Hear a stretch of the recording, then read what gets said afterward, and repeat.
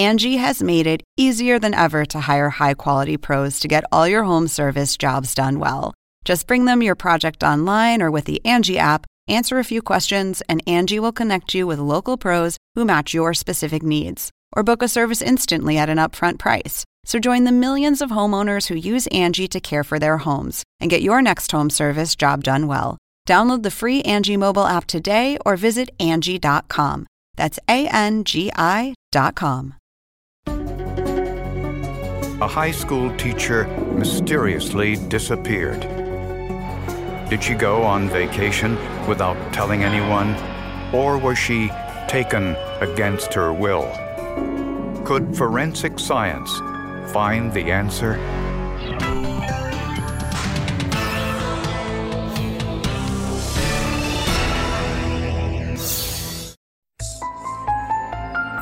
Not all students do well in traditional schools. For teenagers in San Antonio, Texas, the Robbins Academy is an alternative for high school students who need extra help. Well, Robbins takes two kinds of students. Students who just simply don't do well in the sort of traditional high school environment, and also students who have failed out of disciplinary issues, attendance issues, behavioral issues.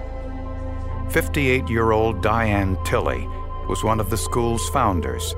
Her success with troubled students earned her the nickname, the Miracle Worker. Diane Tilley was the kind of teacher who really believed in her students and saw potential in them, and they responded to that.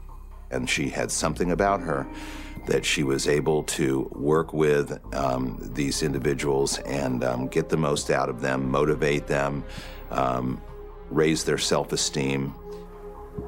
The day before Thanksgiving in 2004, Diane Tilley wasn't at school at her usual time, so her co-workers drove over to her home to check on her.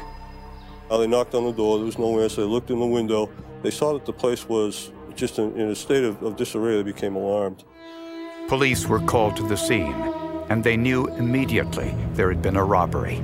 It's ransacked. Things scattered all over the place. The house looked like it had been turned inside out. Even the linen closet had completely been gone through.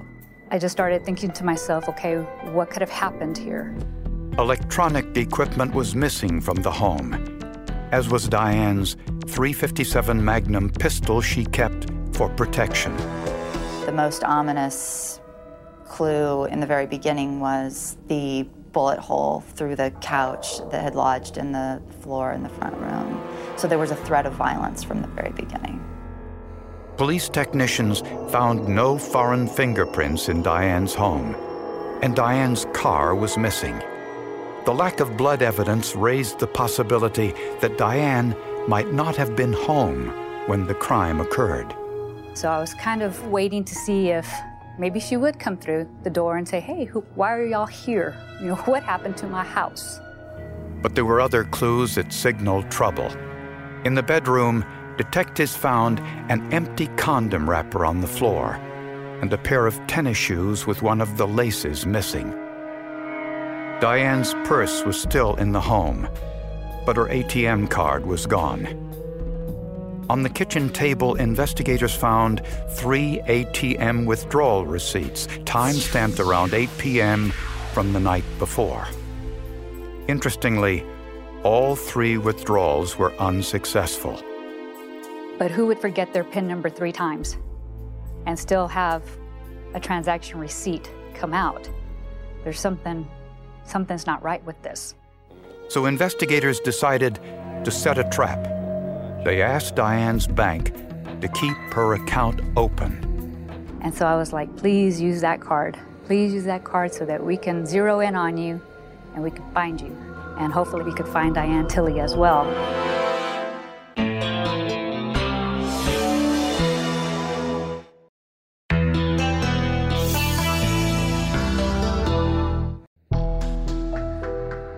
The disappearance of Diane Tilley made headlines in San Antonio, Texas. She had helped many students with learning problems and in the process made many friends. Most students don't talk to their teachers about their personal problems, but almost all the students talk to her about theirs. Diane was a divorced mother of 2 grown children. She lived alone, which explained why no one seemed to know where she was. Investigators spoke to her boyfriend, a municipal court judge who lived in Dallas 300 miles away. He told police he was in Dallas the previous night, and he'd spoken with Diane at 6 p.m. Phone records confirmed his story. This was a serious relationship. This was not someone who was, vindictive or out to harm her in any form or fashion. He was overly concerned for her welfare. Police checked the airlines and found no evidence that Diane took a flight to Dallas or anywhere else for that matter. And they had to consider whether any of Diane's students might have wanted to harm her.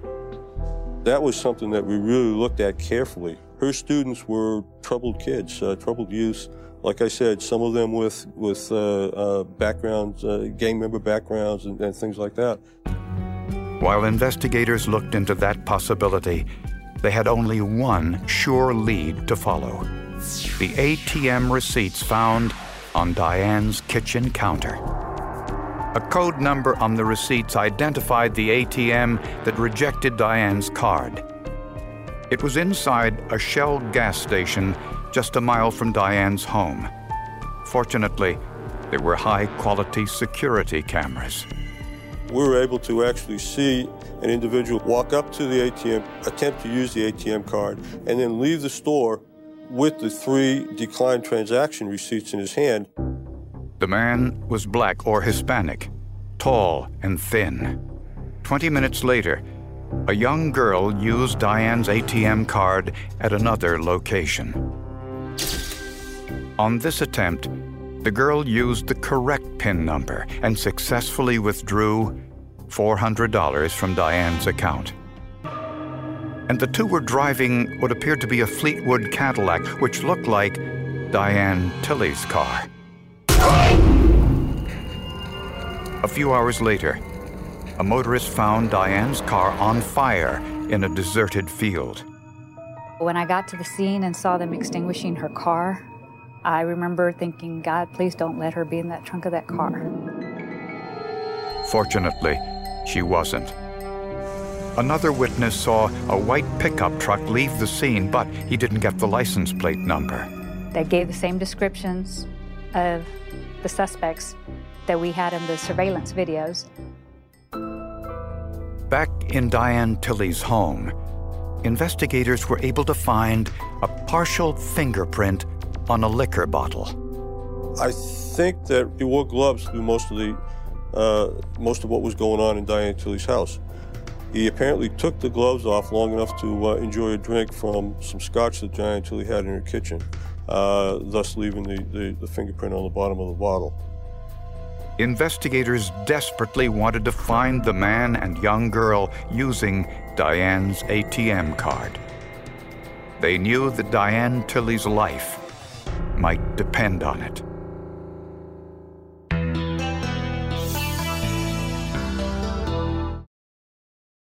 Angie has made it easier than ever to hire high-quality pros to get all your home service jobs done well. Whether it's routine maintenance, an emergency repair, or a dream project, Angie lets you compare quotes from multiple local pros, browse homeowner reviews, and even book a service instantly. Angie's been connecting people with skilled pros for nearly 30 years. So the next time you have a home project, bring it to Angie to get your job done well. Download the free Angie mobile app today or visit Angie.com. That's ANGI.com.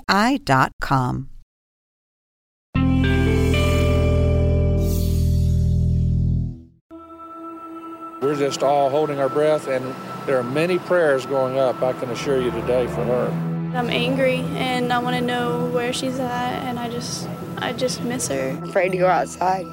We have not found a body. We have not found substantial amounts of blood.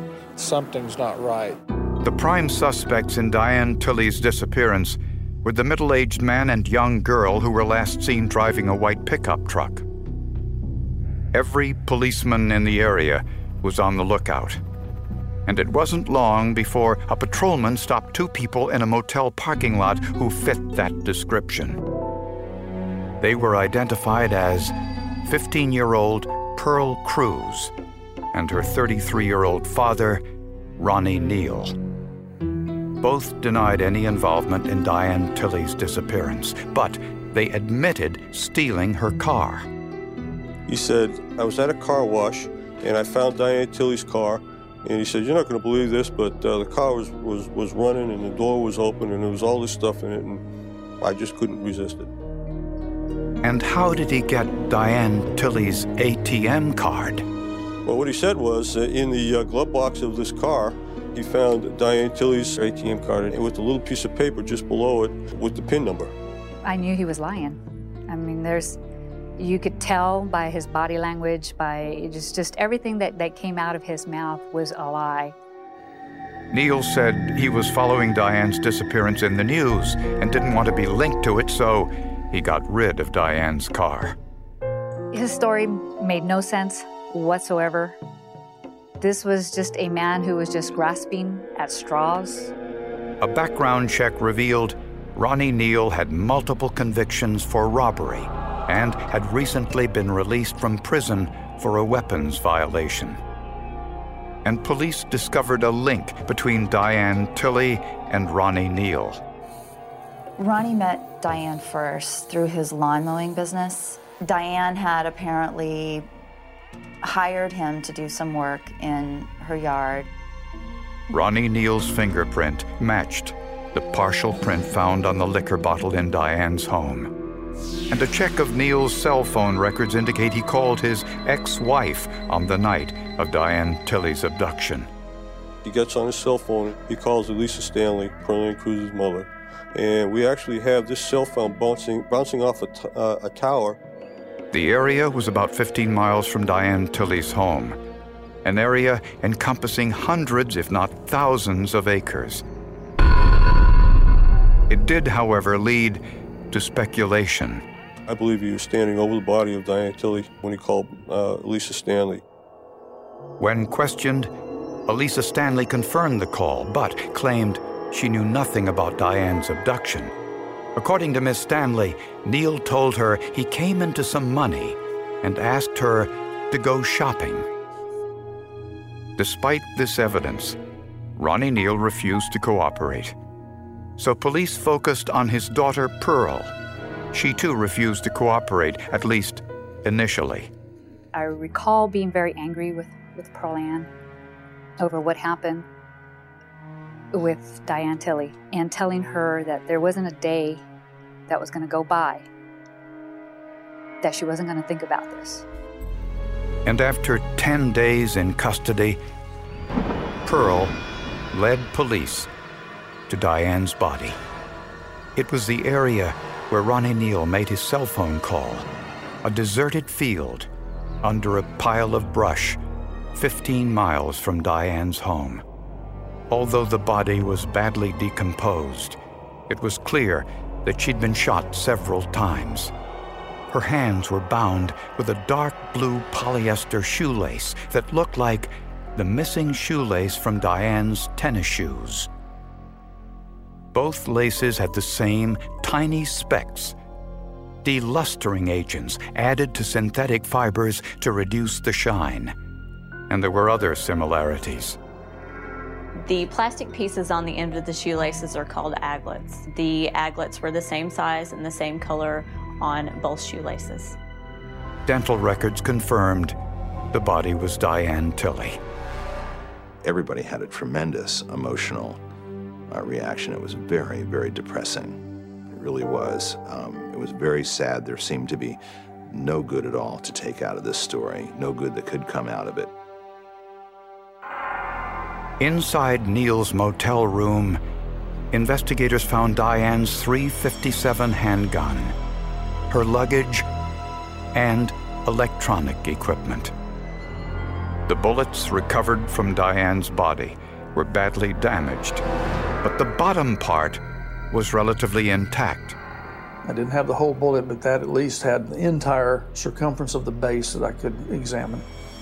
Ballistic experts could discern the lands and grooves on the bottom of the fatal bullets.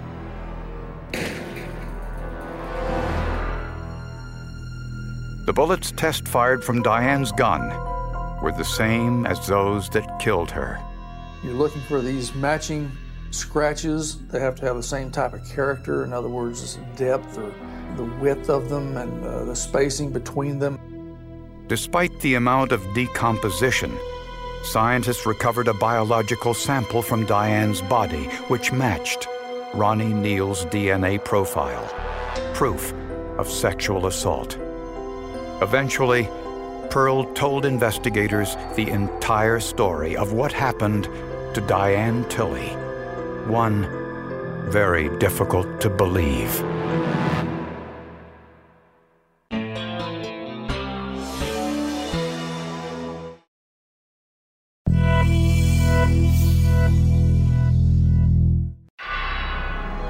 After finding Diane Tilley's body, police arrested 33-year-old Ronnie Neal and his 15-year-old daughter Pearl Cruz and charged them both with kidnapping and murder. Investigators discovered that Ronnie Neal had done some landscaping work for Diane, and she even gave him a swing set she no longer needed. Diane took a little bit of care to engage Pearl when they went over to pick up the swing set. She mentioned something to Pearl about, I like your nail polish, it's pretty. And I think she asked Pearl where she went to school. Pearl Cruz told investigators that she and her father planned almost from the start to rob Diane. Well, it's a very disturbing story. It's disturbing on many levels. It's not an easy story to digest at all.